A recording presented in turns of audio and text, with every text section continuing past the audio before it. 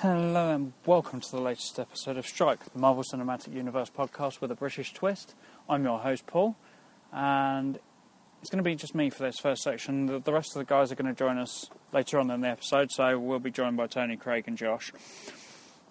And you can see from the title what this episode's about, which is pretty much a given according to the time that we're recording this and when you're listening to it. But we're going to talk about Spider-Man in this episode. Obviously, Homecoming's just released, and when the guys join me, we're going to review the episode. Hopefully it'll be a little bit different to the review I did with Nick over at Diz After Dark. We did that really on the spur of the moment, wasn't really given time to think about it. So hopefully this one, get a bit more input from the guys. I've had time to sit and ruminate about the episode. But the reason why I'm doing this first bit, I wanted to do a bit more of a fact-finding file sheet kind of thing. You could call it that. Kind of looking at the beginnings of Spider-Man as a character back in the Marvel comic days. So starting with right at the beginning. In 1962, editor and writer Stan Lee was looking for a new character to introduce to the pages of Marvel Comics. Influenced by the popularity in comics from teenagers, he was looking for a character who these new readers could relate to. So, obviously looking for a teenager. Inspired by the pulp magazine Crime Fighter the Spider, a new hero was born. Despite what we know today, Spider-Man may never have appeared.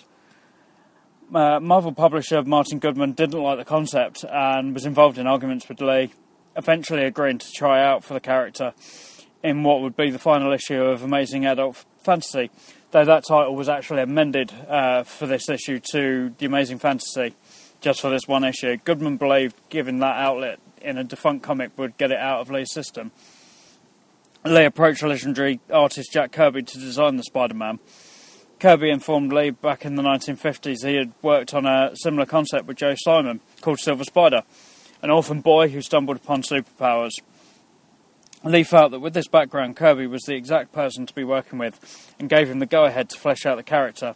Lee was very wrong about this.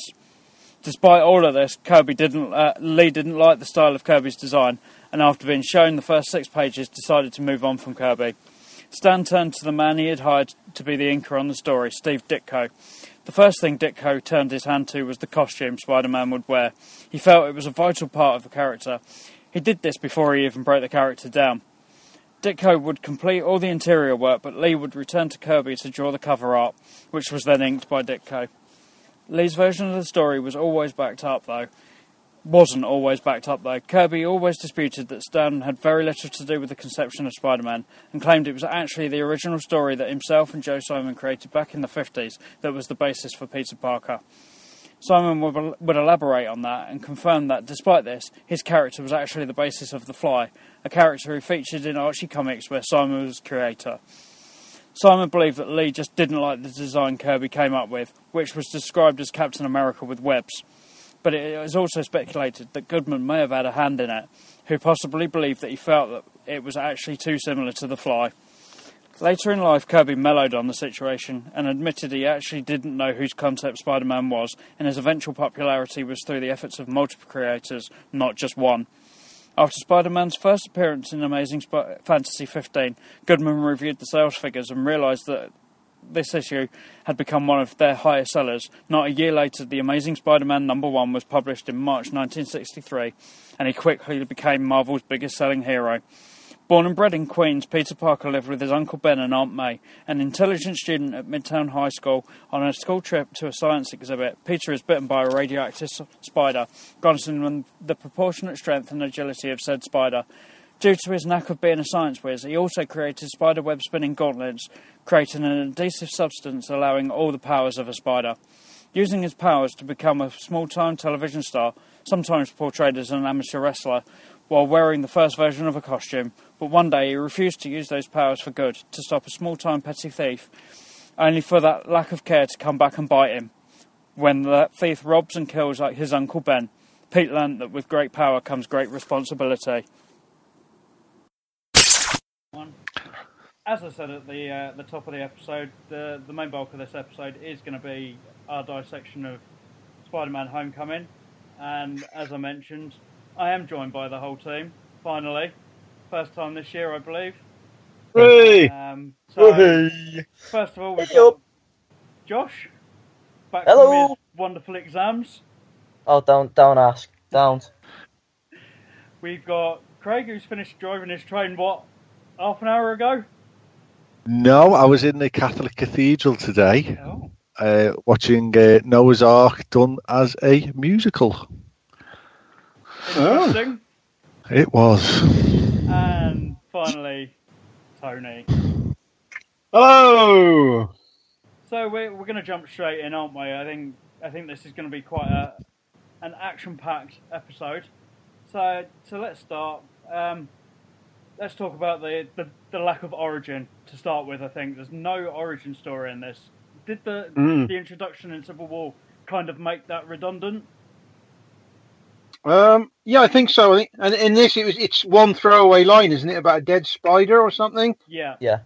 That's right. And I thought, we didn't need it again, did we? We've seen it twice. Well, no, because I think the world and his aunt knows Spider-Man's origin, don't they? So. Or the world and his Ant-Man. The world is very hot, Aunt May. They've done the same thing with Batman in this reboot as well of Batman. You know, everyone knows we don't get his origin story in Batman v Superman either. Well, we did. Well, it was sort of like a memory thing, wasn't it? No, I think it's good. It's allowed him to get straight on into showing us Peter as he is now. Yeah. Civil War dealt with it in that previous one, so it was all 6 months ago. He's on YouTube. Everybody knows Spider-Man's about. Boom, let's just tell the story. Yeah. And also on top of that, the lack of really any mention of Uncle Ben in there as well. Just a fleeting moment where they kind of talk about it being a hard time since everything changed, and that was really it. There was no kind of mention of him. The thing that struck me is he's pushing Tony Stark as his hero, and in all other iterations of Spider-Man, Uncle Ben is his hero and his reason for being who he is. He doesn't really go into it. I know it's one sentence, basically one throwaway line again, but his reason for being Spider-Man is to be like Tony Stark in this, and not to just do right of his Uncle Ben. Yeah. So that kind of covers the opening of the lack of that origin. Very early on in the film, obviously, we get our first glimpse of Adrian Toomes. It's kind of front and centre of that opening act, but kind of in a very subdued moment, not the kind of full-out villain that you've come to expect already. Obviously set right at the end of the first Avengers movie. So what were your first impressions of Toomes? Yeah, I liked him, and I liked that sort of flip back in time a little bit to seeing some of the further impact of that Avengers movie, and seeing people actually trying to make a living on the back of it. It shows the way that Iron Man can be a good guy, but at the same time actually be the villain. He can be the creator of his own and other people's demons. Do you know what I mean? Yeah. Yeah, I was going to say, how did you feel about kind of the setup to the whole story with it being that whole damage control thing, which obviously there was a chance we were going to see that as a TV series a few years ago. That's right, yeah. But has now obviously been set up as something a lot more serious than it was meant to be in that TV series. Well, again, definitely the old superhero films, there'd be no consequences for their actions. And again, we've seen this in the DC universe with Superman flattening Metropolis and half the planet getting destroyed. The same here now in the Marvel universe. They're all accountable for their actions. There is repercussions. You know, the world nearly ended when all them aliens come streaming through, and all this alien technology is left behind. And I think it's just a more realistic time for superhero films, if you know what I mean. Yeah. And I think having damage control is part of that. It's addressing the fact that, like they did with Agents of S.H.I.E.L.D., that people do have to clean up their mess afterwards. Yeah. Because you actually saw it when they did the Agents of S.H.I.E.L.D. episode for Thor: The Dark World, when like London was just in absolute ruins, and so I think someone said, "Who's going to clean all this up?" And I think Phil might have said, "Oh, don't worry, we've got a team for it." And I think that's where the whole damage control thing started. Where they said, "Oh yeah, we're probably going to make a telly show for this." Yeah, no, I agree. And also during those scenes, we also meet some of the side villains, but obviously they don't let us in a lot to what's going to happen with them. You don't really know who they are at that point. So we'll talk about them a bit later once we've actually met them in their proper forms. So next we move forward. We move to Civil War. Now, how did you feel about the homemade video stuff? I found it a little bit jarring as to how it's filmed compared to the rest of the film. It kind of felt a little bit out of place. I don't know how you guys felt about it. I think it was pure. Josh will know better than anyone because he's obviously 18, but that is the kids now. Everything the kids watch now is from the point of view of a handheld mobile phone. It's a vlog. It's very quick. It's short bursts. It is jarring. And this is the Spider-Man for this generation. So I thought it was totally acceptable. And I'm glad, however, that it wasn't carried on throughout the whole movie because it would have been horrific. I think I might have actually walked out. Yeah. if that had happened. Did any of I mean, like you say, Craig, it is a generation thing. Yeah. Did any of you guys watch it before the film came out? Because I actually released it about a week beforehand. Yeah, I was literally about to come on to this. I was just about to say, it is a generation thing, but the reason I didn't actually enjoy it as much as I thought I would have was the fact that I had actually seen it before. If they'd have not released that as like a promo clip or whatever, I think I'd have walked in and gone, wow, that's cool, that. But I didn't. I sat there in the cinema going, I've seen all this. I'll preoccupy myself with the woman sat next to me who's quite good looking for the next 4 minutes. 4 minutes, that long, eh? Yes. So not only was it an introduction to Tom Holland's Spider-Man for people that possibly hadn't seen Civil War, it was also the reintroduction of Happy Hogan. I was going to say, did you feel that Happy belonged in this film? Would you like to see him kind of continue that role as kind of being Peter's contact to the Avengers world? I think it works really well. Yeah, I think he was underused, actually. If anything, we didn't see enough of him. Yeah. I think he was just cheaper than Tony Stark would have been. Yeah, because let's be honest, I think they both had equal screen time, only for the fact that Robert Downey Jr. would have taken a lot more of the film's earnings from them than Jon Favreau. That's the only difference in characters. Yeah, kind of sticking with that point, I suppose we do have to bring up that it also introduces the reappearance of the god of the MCU in Tony Stark and Robert Downey Jr. It caught him at that point where he's quite clearly still affected by what's happened between him and Cap. And also, I think people were kind of unnecessarily worried about how much he was going to be in the film, and how the film would be dictated by that appearance.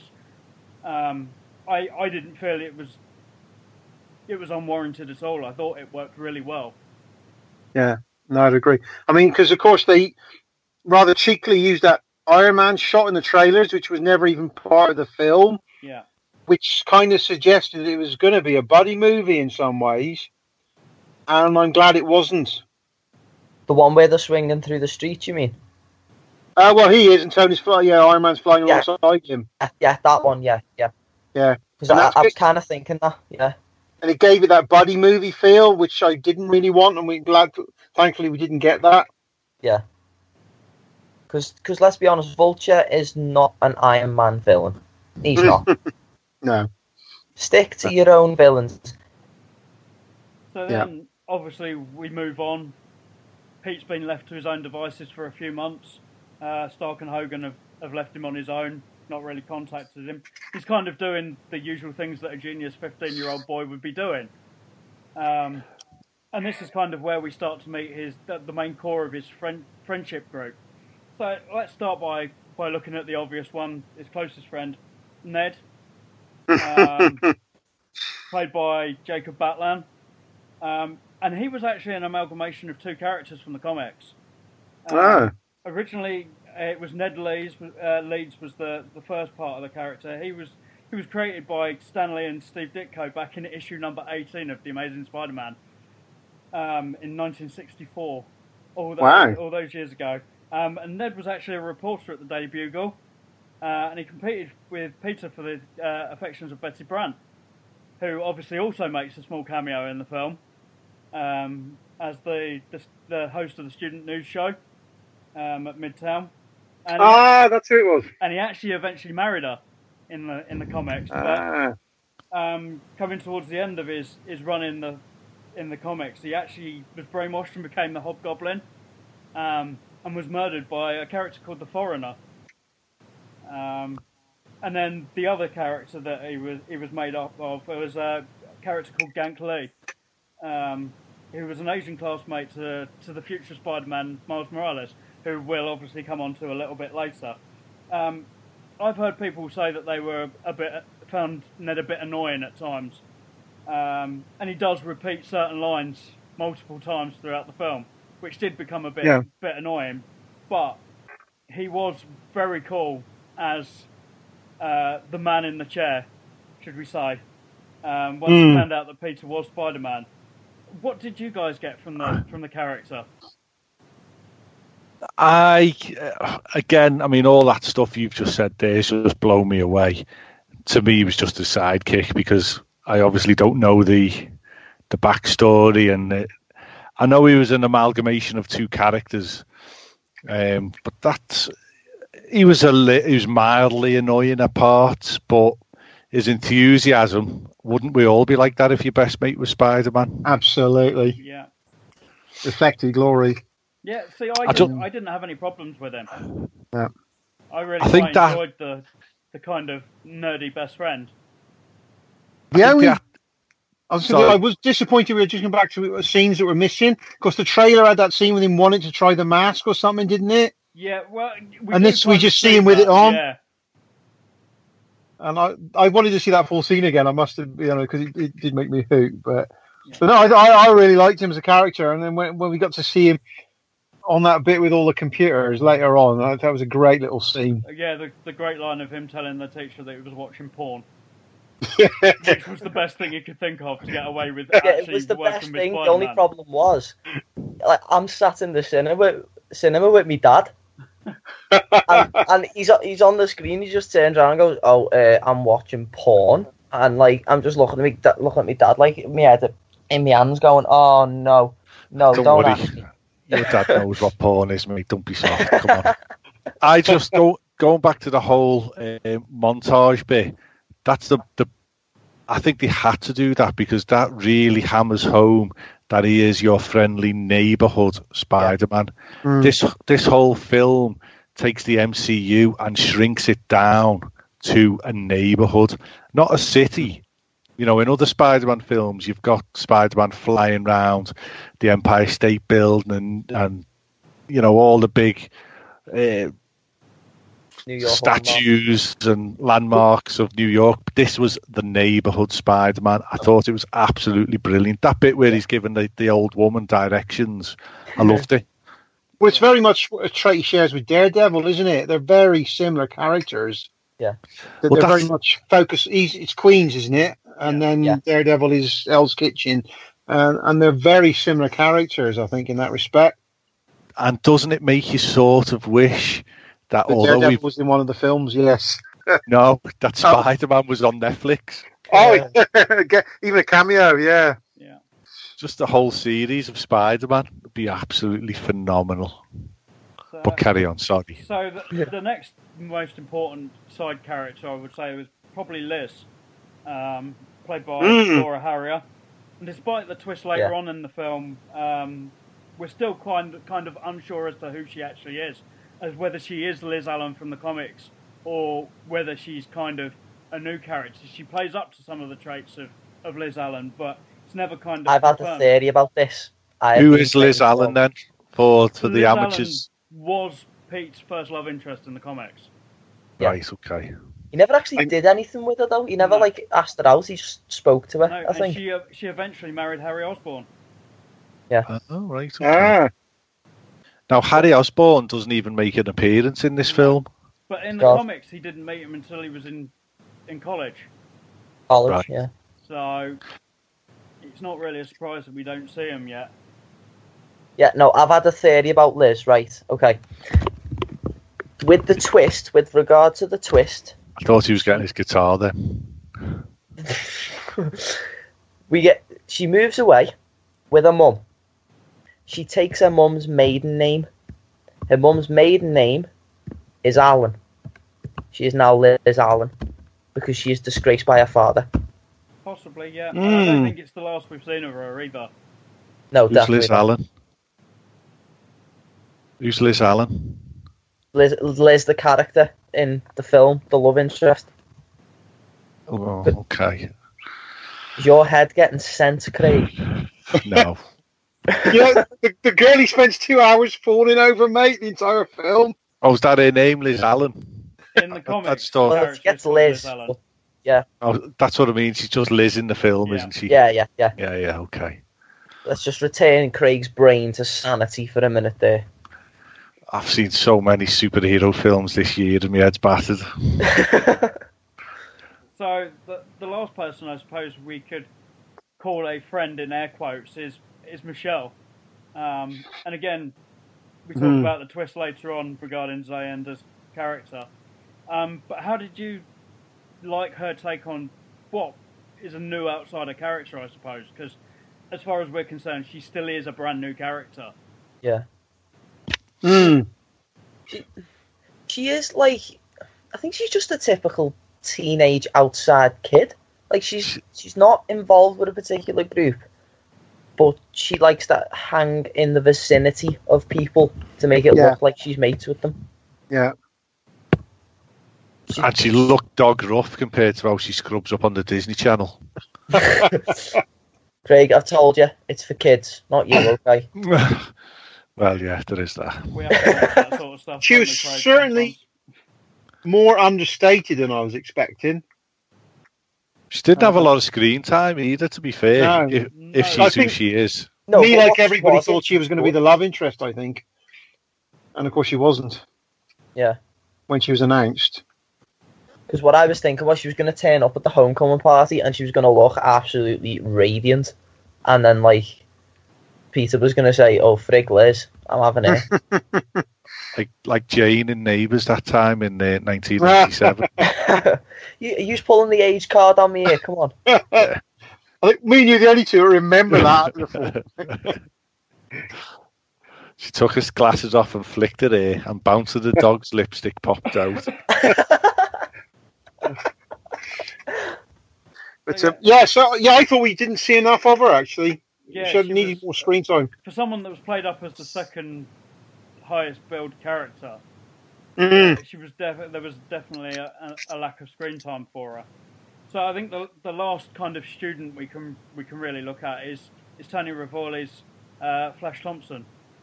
So obviously not the typical bully that we've expected from kind of the comics and the more of a wimp bully. Yeah, I liked him. Yeah. I liked him. He's a version. modern day bully. I'm not joking. He's the bully for the modern day. Yeah. It's not physical. It's emotional. Yeah. I like it. And I also get the feel you'd probably know this being a youngster. To me, he feels like he's the kid that picks on the one person lower than him on the social rung. Yeah. You know what I mean? Yeah. Because, the only insult he can come up with for Peter is Penis Parker. That's it. That's the one thing that he shouts constantly throughout the entire film because he clearly hasn't got the brain capacity to think of anything else. The only thing he's got at his disposal is parent wealth, which he flashes, to make a pun, around at people. That's the only reason people like him. But he's a bully for the modern day teen. He's the Flash Thompson for the modern day. I really liked it. I did. And I want to bring up at this point as well that Tony did receive death threats. No. Regarding playing this character, and I think he's dealt with it really well. He did, ridiculous. Yeah. I did see that story. It's ridiculous. Yeah, it's crazy, sad. It's just a film, guy. I wanted to tweet him and say, you did a brilliant job. Burn those letters. Well, you should tweet him. Tweet him from our account. I bloody well will, because he did a brilliant job. The thing is, I've listened to other reviews of this film on other podcasts, and yours is the first, obviously, 18-year-old point of view, and it actually makes sense what you're saying, because as Paul was saying, all historical flashes, or whatever his name is. Yeah, Flash. Oh, this whiskey's gone to my head. He's a big, muscly, blonde kid, big, white, muscle-bound, blonde lad who is a physical bully. Yeah. But today's bullies, of course, there's still physical bullies out there. Yeah. But it's all about the cyberbullying and it's all behind closed doors. It's behind the screen. That's where this Flash originates from. It's quite obvious to see that on occasion he might have texted Peter a horrible thing about him, but I think they might say, maybe in the next film, they might take something from the Amazing Spider-Man films where the Flash Thompson in that film actually came up to him and was saying, like, I'm sorry about your uncle. I think he might have actually been like that, but, like, gave it a month and then started back with, like, the bullying. So, historically, who does Flash Thompson become? Agent Venom. So it's Venom, isn't it? Yeah. But that's me one tiny little gripe with the way this character was played. I cannot see Tony Revolori become an Agent Venom. I can't see it. And I don't think we'll ever see Agent Venom. No, it's probably not in their plans. They've got Tom Hardy now. They're not going to. No, I know, but I actually want Agent Venom because I have read the odd comic and he's actually really good character. Really good. We're not going to see that version of Venom in any way. I know, and it pains me to understand that. Apparently they're going down the ultimate route in that the suit is made and it's not a symbiote. So the cure for cancer one? Yeah. Well, that could work. I can see that. Oh, it could be developed by Osborn Industries. I'm just theorising that. So then, moving on to I suppose the smaller side characters. First up is Matt Gargan, played by Michael Mando. We'll go on to him when we get to the end credit scenes, I think. So that leaves us with, first of all, the two versions of the Shocker. Jackson Bryce, played by Logan Marshall Green, who, in fact, seems like a little bit Tom Hardy light, in my eyes. And then, obviously, the second version of Herman Schultz, played by Joaquin Woodbine. Weirdly, in the comics, they were actually the other way round. Schultz came first. Yeah, Schultz was the first one, and then Bryce was the second one. Did you like the change round of the dynamic? Obviously, I think Herman is obviously the one that's most well known, so it's not a surprise he's been the one that's left standing as such. See, I think he'll just become a small time crook that, like, he'll do like an Amazing Spider-Man 2. He'll get taken down at the start of the second film. Do you know what I mean? Don't you think he's going to be part of the Sinister Six? No, he has been part of the Sinister Six. And get me words out. But I think they're going to go more with the larger villains like Doc Ock, Mysterio, Kraven, etc. And wasn't there a mask in the some footage of a mask for this villain? Yeah. Well, I was going to say, guys, what did you think of the way they approached his costume? That it was quite understated. The colours were there. I was familiar with the colours of Shocker. I like the quilt aspect on the sleeves, because that's just a nod, isn't it? Because that's what I like about these modern day comic book films. It's all nods. You get the odd one that's like right in your face, like say Deadpool, which is exactly ripped straight from the comics with the eyes and everything. But I like the nods more because I'm like, oh yeah, I remember that. That's what I liked about this Shocker. I think the thing is as well. I mean, I think we've probably discussed this in the past that certainly with things like Wolverine, spandex on some characters is really hard to take seriously in a modern context. Mm. So I think they have to find more stylish ways of getting that image across. Well, yeah, because I mean, look at the Vulture. If you look at the original '60s costume for the Vulture, imagine that flying around today on a Marvel film. That Which was the film version would get they thought Raimi was absolutely gonna have, wasn't ripped it? into, and they did a modern twist on it, and it was absolutely brilliant. Yeah, a Chitauri flight tech suit, and the what was it? He had like the pilot's jacket with like the feathers around the neck. Where, when he zipped it the up. lining. That was just a brilliant way to bring that to life. Just hats off to the comic book and costume department. So I think a big thumbs up for Shocker from us, yeah. Yeah.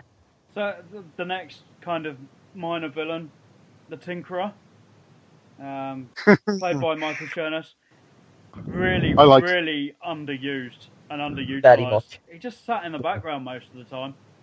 Yeah, and I'll also be honest when I say this. I actually sort of wanted an older character, because when you read the Tinkerer sort of panels in a comic book, he's a really older guy and he's very knowledgeable in his area. I mean, obviously that guy was, because he built the Vulture's suit, but I kind of felt like he'd literally just walked out of college.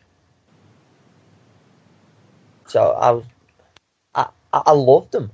And he didn't seem to change much, because it was 8 years later, had he? It was. Yeah.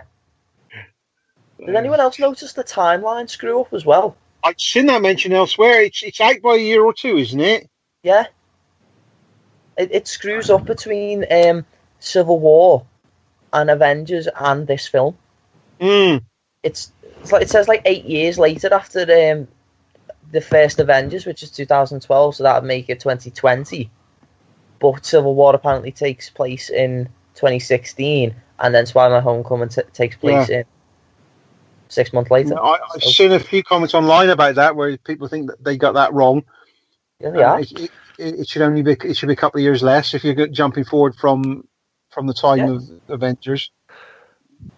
Should be like 5 max. Yeah, not 8. And then I'm sure they just like put numbers in a hat and just pluck the number.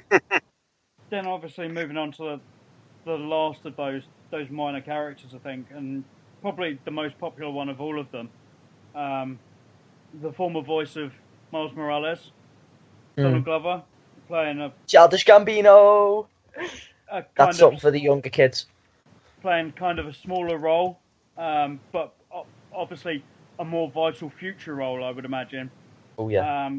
Despite the fact that he wasn't in the film that much, he kind of set out future stories, and obviously not just in his role as the Prowler, but obviously because I must admit I wasn't familiar with his character, so. But obviously his possible future web-headed nephew in Miles Morales himself. That's his background. I'll be honest, the only reason I knew who the Prowler was the video game Spider-Man Friend or Foe. I had no idea who that person was beforehand. He was always going to be connected to Miles Morales somewhere. Yeah, because obviously I got the little reference about the nephew thing. Yeah, I got that. So yeah, and I've always really enjoyed him. I like Community. Tony, I know you've watched Community as well. I've seen bits of the first series. I need to watch it all actually on the back of that, because I think he was great in it when I saw of it. And though I did find myself thinking, I can't wait to see what he does in the new Star Wars film. Yeah, obviously. So Lando. In Han Solo. So I really enjoy his performances in whatever I've seen him in. So it's quite nice to have him in there for me, and obviously still sticking around and possibly making a huge dent in the Star Wars, the Spider-Man mythology. So I think that's how I look at all the real major characters. There's a couple that we're going to go back to later on that have more of an impact later on in the film, I think. So we're going to move on to looking at some of the huge action set pieces, and there was a lot more in Spider-Man than there has been in some of the other MCU films, I feel. So first one we're going to look at is the one that we saw quite a lot of in the trailers early on, featuring Spidey trying to take down some of what he thought were just bank robbers dressed as Avengers, only to find that they packed some punch because of the technology that Toomes has given them. It was a larger scene than I was expecting it to be. I thought it was just going to be a throwaway scene and that was going to be it, but it actually had some impact on the whole film right from the word go. Yeah. It actually reminded me of Luke Cage. Yeah, there's a definite feeling to it. That street level. Yeah. Fight. Yeah. It was absolutely brilliant, and it was the first time you get to see the villains' weapons and what their full capability, and you're like, oh, dearie me, this is going to get real. You know, it was. I just really loved it. Yeah, and I love the little line of him saying, "Oh, it's nice to finally meet you, Hulk and Thor." Yeah. Which I thought was great. Just that complete nod that they weren't in Civil War. Yeah, which I thought was brilliant. And now it really sets up Infinity War for when he actually does meet them. Yeah, more gushing. Do you reckon, just really quick on that Infinity War thing, do you think he's going to have Spider-Man, do you think he's going to have the same sort of dynamic with the Hulk as he has in the comics, where he's like, it's like he's his little brother, and he's like massive, and he takes care of it. It's like George and Lenny from Mice and Men. And the little guy takes care of the big guy. You look at it and they're both geniuses. Yeah. So they should be friends. They should have that partnership. Yeah. So fingers crossed. Was Peter Parker a genius in this film, or did he have everything handed to him on Tony Stark's silver plate? Both. No, I think he proves himself later on in the film when he hasn't got Stark's backing that he quite clearly is capable of doing what he needs to do. Yeah, because if you look, when you think about it, he actually made the web shooters himself. Stark based the new design of the web shooters on the original ones that he himself made. Peter already makes his own web fluid, which you actually see him making in school. And he's got 4 or 5 jars of different versions of the web fluid under his locker in the school. Yeah. So, to come back to your point, Craig, I think it's both actually, because he gets loads of tech upgrades from Stark, but it's all based off his own ideas, the majority of it. But would you guys agree that kind of one of the themes of the film is to show that he isn't always as clever as he thinks he is? That's kind of one of the points of the arcs. Yeah. Yeah. He sort of bigs himself up a little bit because he thinks, oh, I've got this fancy new suit, it can do everything for me. I've just got to point my hands to shoot the web now. It still requires the physical effort. Yeah, I also feel that the same can be said about Stark, though, in the way that he thought he knew what Peter was about, yet he didn't. Yeah. And it kind of, once again, knocks Stark on his backside to realise that he's got it wrong again. Yeah. So I think for me both ways. Is when that suit finally powers up and you see the full capabilities of this unbelievable piece of tech. Where is Peter Parker keeping the batteries for that? Up his ass. And is it USB rechargeable? Solar power. Has he got what? And the Wi-Fi's brilliant on it, isn't it? It's fantastic. Maybe it works like a clock. When he swings on his webs, it powers it up. Oh. It's self-charging. Maybe.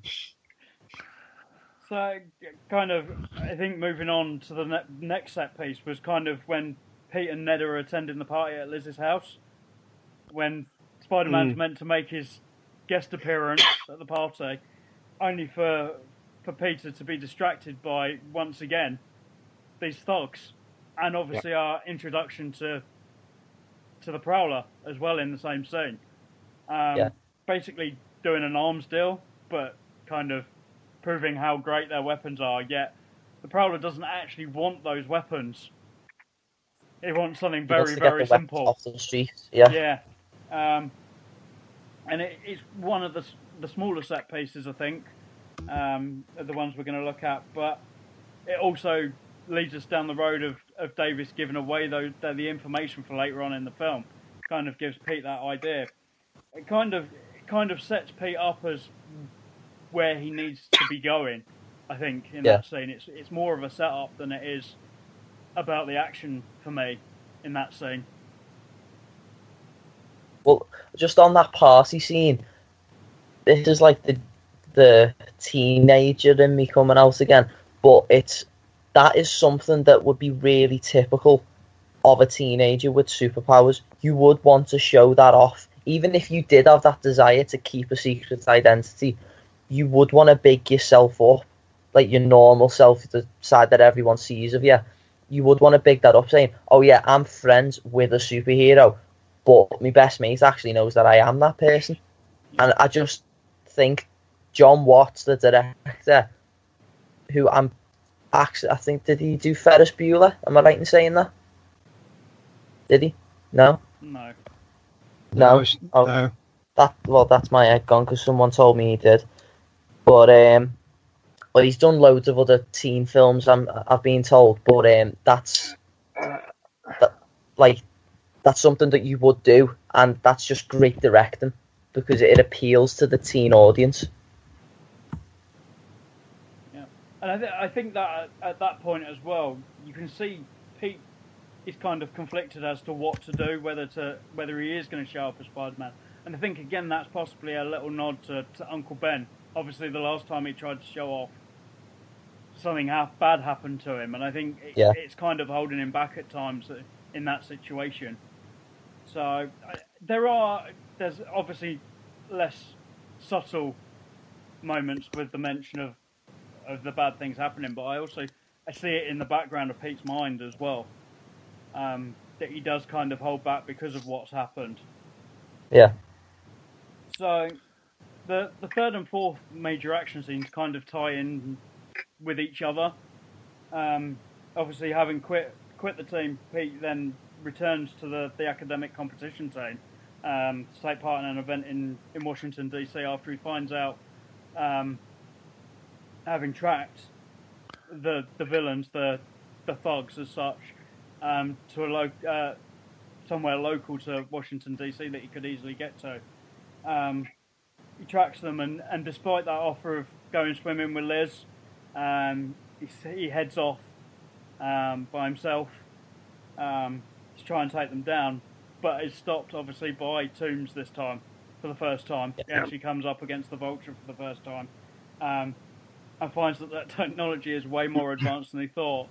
That's a great moment, actually. When he just appears from nowhere. With Toomes, he just like fishes him out of the sky like a vulture. Yeah, but obviously then Toomes phases through the truck, and leaves Peter stuck in the truck, where it's actually probably the most jovial action scene of the film. You expect some comedy from Spider-Man, and I think you get a bit of it here. Obviously, knocking himself out trying to get out, and then waking up in the highest security building in the US and not being able to get out.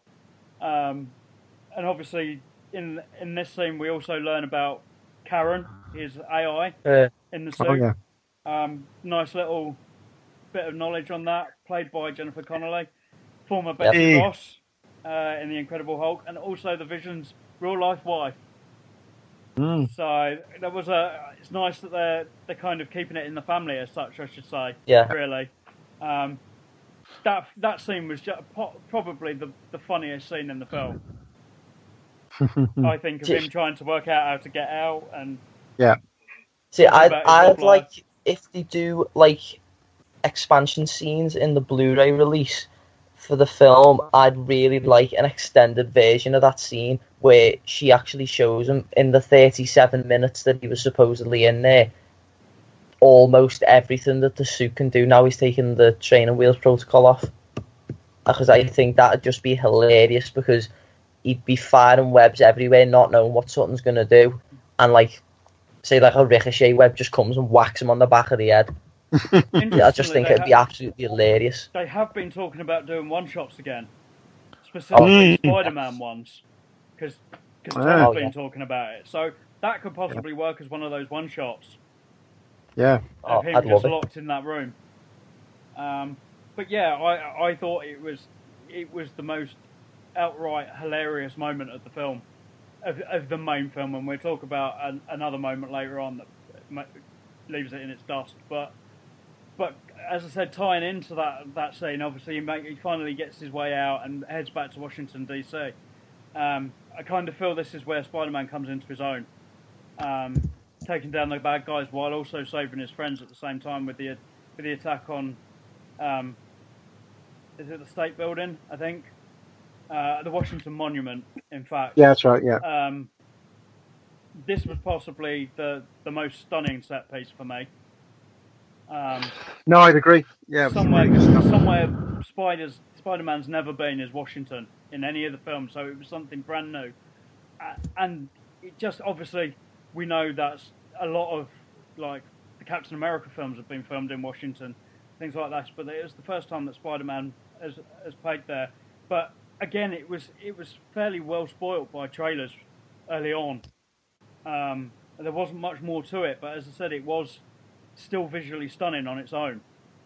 No, it's a good sequence. Particularly the expanded version of the wings over the top of the helicopters. When we see the full scene, I thought that was a really nice little sequence where he uses the copters to sort of get his momentum. Oh yeah, I love the way actually when he's climbing up, and like this is where I think they're gonna. Have you seen the article where it says they're not gonna expand on spider sense in these films? Well, it said that there's a possibility they will. They didn't want to show it in the first one because I've had it quite a lot. I've had a little think about this. I've got a feeling that the suit has got inbuilt sensors. It's going to replace them, isn't it? Yeah. Yeah, and that's going to be a spider sense because Karen is going to say, "Oh, someone's about to hit you in the back of the head with like a pole or something," and he'll just turn around and like grab it or something. Yeah, there are moments in the films when he quite clearly displays that he has got some form of sixth sense where he dodges out of the way. Certainly in he dodges out the way in the bank robbers' punches, but I mean, you probably see them coming a mile away. But they just, you would imagine that there's something telling him that he needs to move out of the way. And I think they just don't want to show it. They're not specifically going, here it is right in your face. John Watt has actually come out and said, look, we just decided not to show it in a more liberal sense this time, like they have been in previous films. Do you mean like the way it was like slow motion or like there's like a little chime or something in the background or something like This time they kind of they said if it is there then it's in the background, and even Kevin Feige said we've not decided whether we're going to use it to its full effect or not at the moment.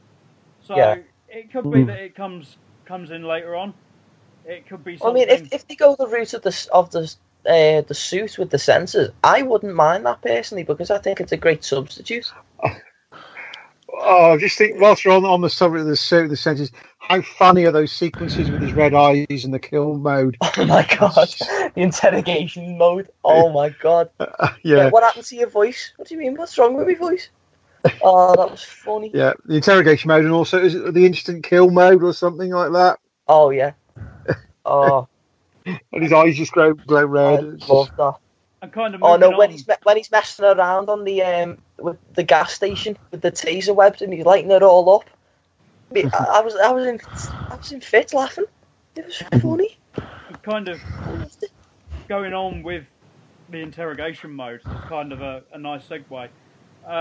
The final two action scenes. The first one, the information he actually gets out of Davis when he uses the interrogation mode to find out that there's a deal going down on the Staten Island ferry. We'd seen a fair amount of that in the trailers. A lot of the main action pieces, and I think that's where that set a lot of people's worries with how much RDJ was going to be in the film. Him kind of turning up and clearing up for the kid, and realising that they've both failed miserably in what they should be doing. And Peter failing badly on his chance to really impress Tony. I think this is also, it kind of shows how much Stark has been affected by what's come in previous films. He's obviously seen things go wrong, and he doesn't want them to be going like that anymore. And it's kind of he's been in so many things that have been cataclysmic that he's just got to that point where taking that suit away from Pete is the turning point. And I think it kind of is the film's great responsibility moment. Yeah. Peter realises that he has to do things in a better way. Yeah. I guess from Tony's point of view, it's the one time recently where he's actually got some control of the situation. Yeah. Taking the suit away, that's it. That's all he can do. But that's enough. I quite like that line when they stood on the rooftop of that building, and he says, "If you're nothing without the suit, then you shouldn't have it." And that's quite right, because it kind of drums home to Peter the thing that, like, the suit doesn't make the hero. No. It's a bit ironic with Iron Man saying it when you think about it.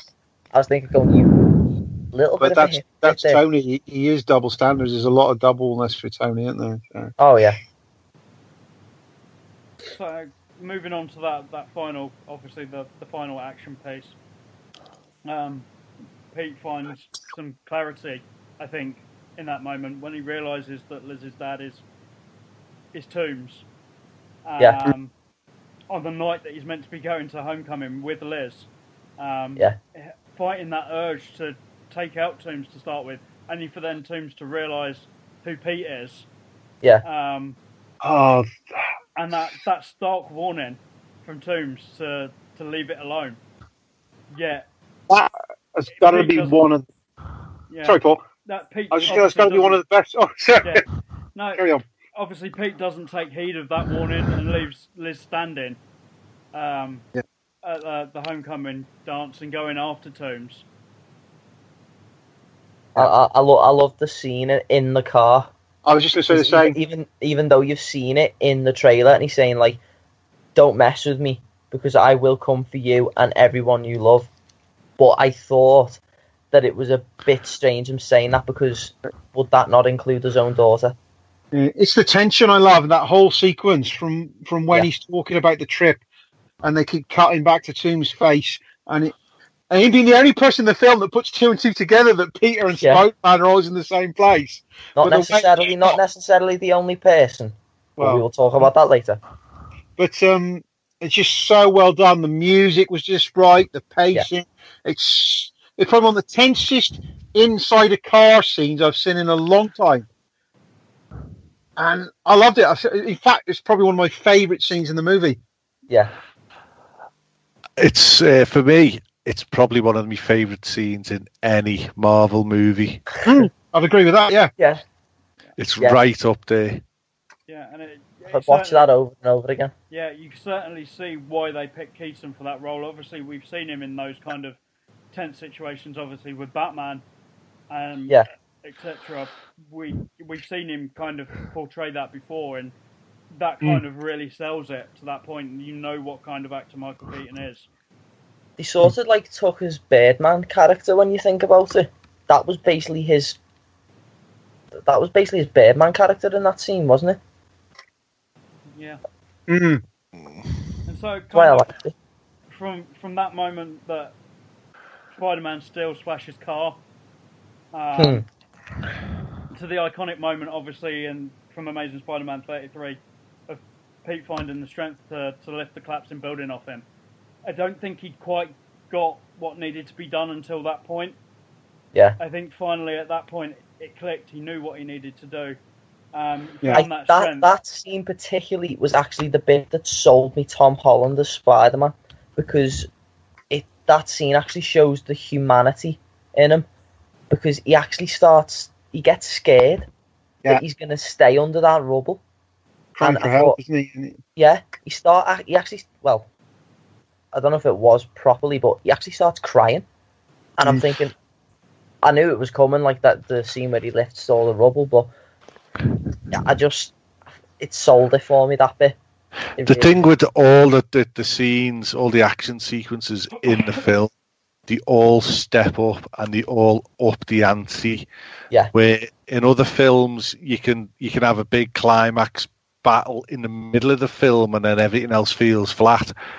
With this, it's literally like walking upstairs and it's as literally as coming of age. With every battle, he becomes a better person and a better superhero.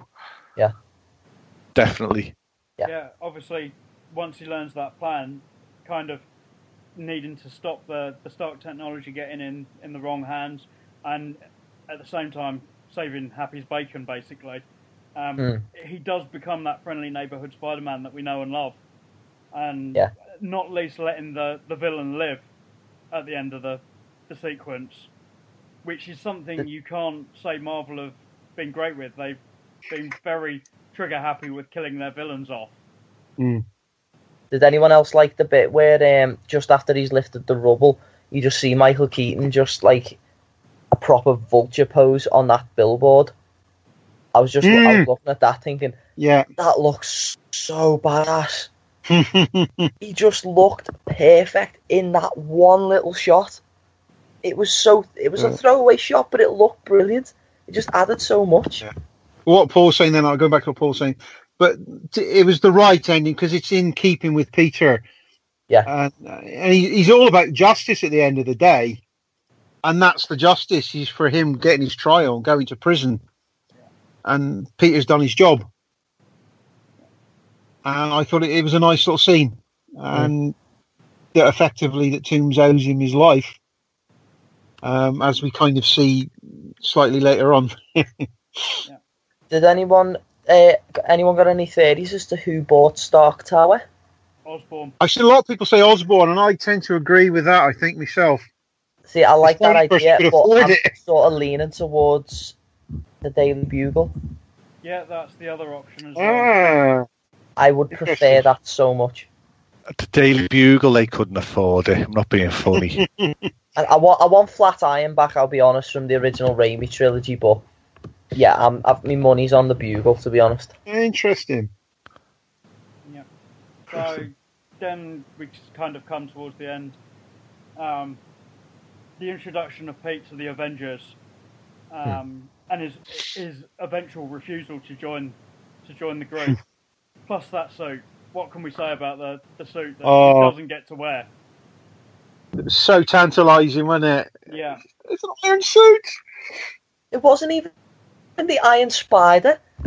I'm sorry, I wasn't that bothered. I've heard about this Iron Spider. The bit was retractable, though. True. You know, Tony, it probably stick a button and it comes out the back. Yeah. Me and Nick over at Just After Dark did a kind of spur of the moment review, and we talked about that a little bit, and it kind of felt like it was a mix of multiple different versions. Yeah. Like you'd got the Iron Spider, you'd got the Spider-Man 2099 version in there with the colouring. It just seemed to be an amalgamation of kind of those suits that they probably aren't going to use. Yeah, there was the Future Foundation suit as well, actually, if you put the logo for it. Yeah. So it kind of did feel like a mix and match, and obviously this scene, I can totally see why Peter didn't want to take on that mantle of being an Avenger after what he'd been through. It kind of felt like he now knew that he needed to be on a lower level, be that friendly neighbourhood Spider-Man. Yeah. Before he could take on the big stuff. We all knew there was a double bluff, of course, in that scene, and they were going to open the door, and there they all were. You could see that coming a mile off, but it was still funny. Yeah. And we kind of have to mention at this point the Hey. return of Miss Potts. Hey, who we thought love was Pepper. done at the MCU. But Sony obviously coughed up the money for her to come back. And a nice ring. Yeah. Been holding on to that ring for 10 years. We say that. It's now been rumoured that she has been spotted on the set of Infinity War. Surprise me. Would not surprise me at all. So, I mean, that film's got $1 billion budget. I'm sure they could squeeze something in for it. Yeah. And we like Pepper. And I just wanted to say, where do you kind of feel that leaves Peter within Infinity War? Where are we going to find him when it comes to that? I know it's now been said that Infinity War is more or less going to follow straight on from Thor Ragnarok. So it's not going to be that far in the future. Well, he must get sucked in through something at ground level, I'm guessing. Yeah. I can't see Parker in space, to be honest. Is there enough time for him to do another Spider-Man? No, the next Spider-Man is after Avengers 4. Yeah. Oh, dearie me. Which is, by all accounts, going to be set literally seconds after the end of Avengers 4. So we're going to see the fallout. Yeah, we're going to see Peter's feelings in the aftermath of what happens. Yeah. So they're basically setting him up for the next part of the MCU, aren't they? Yeah. Is it phase 2 or phase 3? It's phase 5. Phase 5, sorry. Phase 5. Phase 5? Look at where have I been? So when was phase 2? Phase 2 began after the first Avengers movie. Yeah. Oh. Phase 3? Phase 3 was, yeah.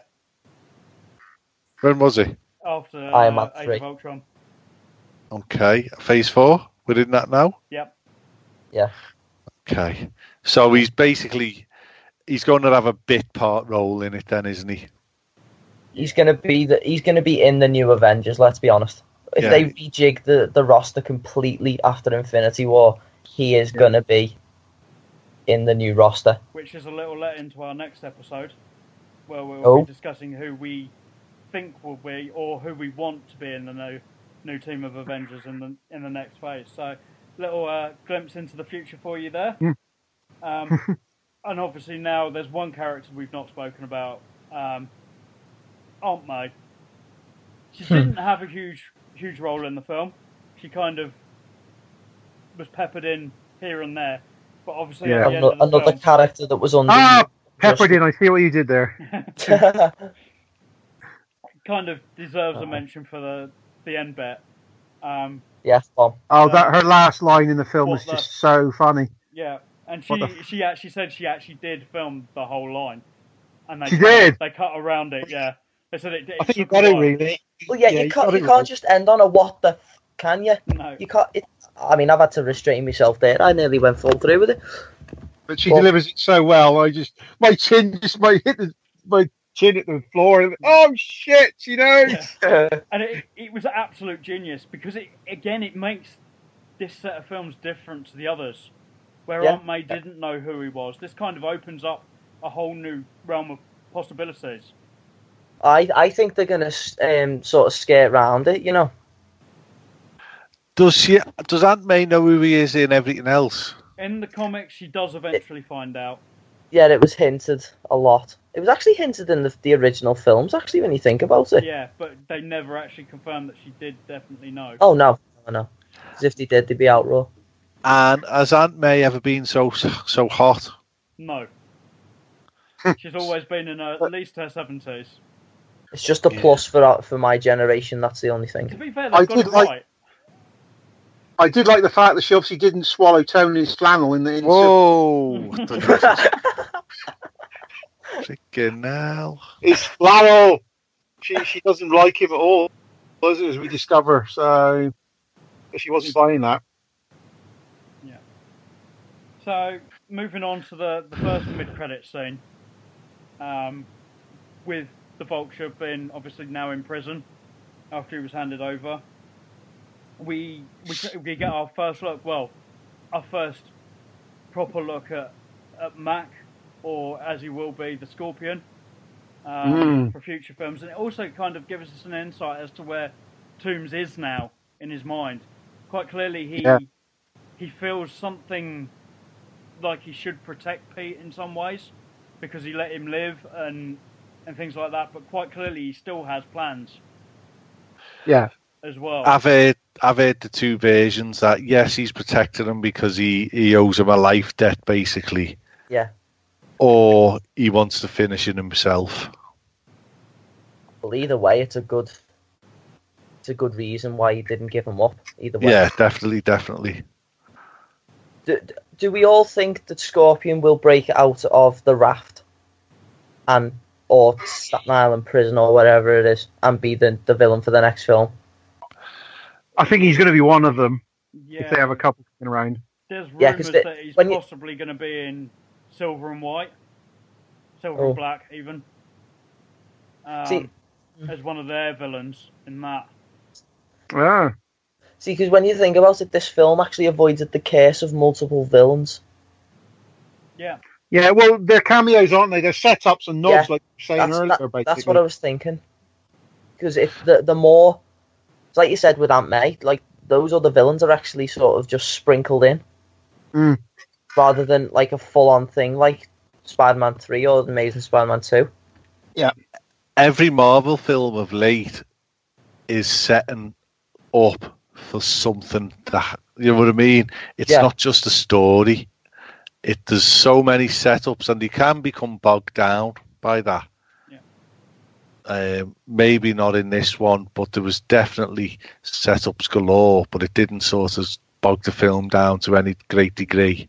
Yeah. People like me who've got no idea what the fuck you've just been talking about for the last hour. You know, it just washes over me, all this setting up stuff. Yeah. Well, if you could, Craig, if you could pick any villain, Spider-Man villain, for the next film, whether they've been used before or not, who would you have? I like the Lizard. I'd like a different interpretation, but... Because... Craig's really with the lounge lizard.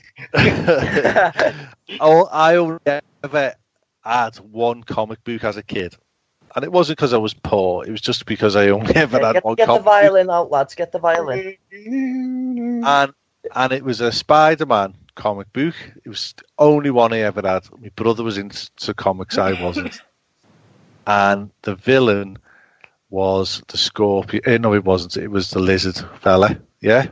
And Spider-Man goes over to to London, and London is set like in thick fog and all this palaver, you know, like it is. And he batters a few villains, finds out a bit of information that he needs, and comes back. And I'd love to find that comic book again.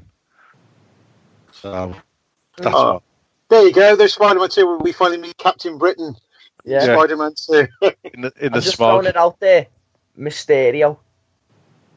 Oh. I was going to say Mephisto or... what you do on your Saturday nights is none of our business. But I've said before I'd like to see Craven. Yeah, I would like Craven. Jonathan Paul? Craven. Oh, God. My villain has now been used in the Vulture. Vulture was always the one that I wanted to see on screen. If I was going to pick one for future, would actually be your nickname chat, Tony, would be Morbius. I'd love to see Morbius and introduce Blade back into the MCU at the same time. Yes, so we shifted towards the one last bit of the MCU we haven't really seen. Yeah. It's the sideways move from Doctor Strange to the even more supernatural, isn't it? Yeah. We need Blade back. If Wesley Snipes has got a little cameo and it's someone else playing Blade, I'll be happy. I'm with you, Paul. I want to see the MCU finally do the supernatural element properly. Yeah. It's the one we've had bits of it with Ghost Rider, of course, but not all of it. Yeah. So, last but not least, Captain Stephen Rogers. We knew he was in the film, but not to the extent with that last scene. How more of an in-joke could that be? Patience.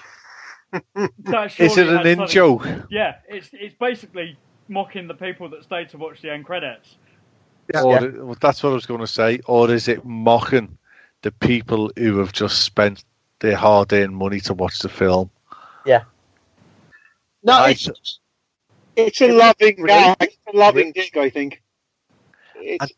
Doesn't he look like he's meant to be fun? He looked a bit chubby, didn't he? It's a suit, I think. Yeah, and I'm assuming he wasn't in training at that point. I know he hasn't filmed a lot of Infinity War. I don't think he's in the first part a huge amount. Wow. So I think he was probably... Did you guys did the audience laugh as one pretty much as they did in mine? Yeah. Everybody got that gag and we loved it. I thought it was fantastic. Yeah. Yeah. And that's the twist it was worth waiting for. It's just such a great in-joke. I got a lot. I knew it was coming. Says sometimes it doesn't pay off or something like that. Yeah. But that credit scene actually did pay off because it was so funny. Yeah. I got dirty looks galore because a load of people around me, about 20 people, stood up to walk out. And I was like, whoa, sit down, sit down. There's a scene coming, it's worth it. And when it came, they all just looked at me. You should turn around and go, patience. Yeah. It's a virtue. So that kind of wraps up everything I had to say about the episode. Did you guys have anything else you wanted to add? The opening titles. The orchestral yes. nod. The orchestral Spider-Man 60s tune. Which will be opening this episode. Perfection. Yeah, it was a nod, and it's the old, we all grew up as kids on the playground. Spider-Man, bin a frying pan, pulled the skid, killed the kid, edit that. I was just going to say the only thing I wanted to add was just going back to the casting was how great it was to see Tyne Daly on screen. Oh. At the start of the film, as the woman from Damage Control. Yeah. Oh yeah. Not seen Mary Beth Lacey in anything for years. No. So, kind of on that point, if no one else has got anything else to add, we have to do the Craig rating. Craig rating out of 100. I like 100. that. So, what's everybody's scores? 85 and above. Nobody needs to go first. Come on, Tony, you go first. You're the oldest. I would put it in the upper 80s, somewhere around 88. I like that. I'm going to go with 92. It's literally, to date, my favourite Marvel film ever. In fact, it's my favourite superhero film ever. So there you go. Until the next one he watches. Yeah. I think I give Wonder Woman 97, but that's only because there was a few nip slips and a bit of gusset. Go on, carry on. Josh? I'll say 85 plus. 85 plus. Because I've got slight gripes with it, and I know where things could have been tweaked and made a bit better, but that's just my personal gripes. I'm going to go just below yours, Craig, and I'm going to go 91. Boom! That's a good average across the four of us, isn't it? Yeah. Just, there's nothing wrong about the film. There's a couple that have more meaning for me, I think, that's set above it. Like the first Avengers, like the first Iron Man. And the Cap films are always going to hold a place for me because I think that's really where the MCU kicked off properly by bringing in probably at the time the most iconic character that they had before Spider-Man came back, and it kind of, those just hold a bit of a higher place for me. So it kind of sits in that 5th, 6th best MCU movie for me. Isn't it amazing how some people have now turned on the Sam Raimi Spider-Man? Yeah. And it's like saying which Batman is the best. They're both brilliant for different ways. Yeah. We all remember the first time we seen the first Spider-Man. Yeah, because Tobey Maguire was my first Spider-Man. Yeah. I watched that first Spider-Man film when I was 3, 4, and it was rated a 15 apparently. And I think it was a 12 because we tried to take Kerry's cousin in who was 11, and we all the way in we were saying, "What's your age? What's your age? What's your date of birth? What's your date of birth?" And it was one of the first films that was a 12. I seem to remember. Yeah. And he got it, and so they were pretty poo hot on it in the picture house, and the fella actually asked him his date of birth, and he got it wrong. Oh my god! And he said, "So that makes you 14 then," and we had to go and drive to another picture house to watch it. Oh my god! So I'll never. on that note, we've kind of touched. We probably think that Tom Holland possibly is the best Peter Parker / Spider-Man. Yeah. So anybody that's listening, let us know if you feel the same, and reasons if you don't. We'd love to hear from you on either our Twitter or our Facebook page. Remember to go and catch all the rest of the After Dark Network podcast network shows, and we'll see you next time. What the fuck?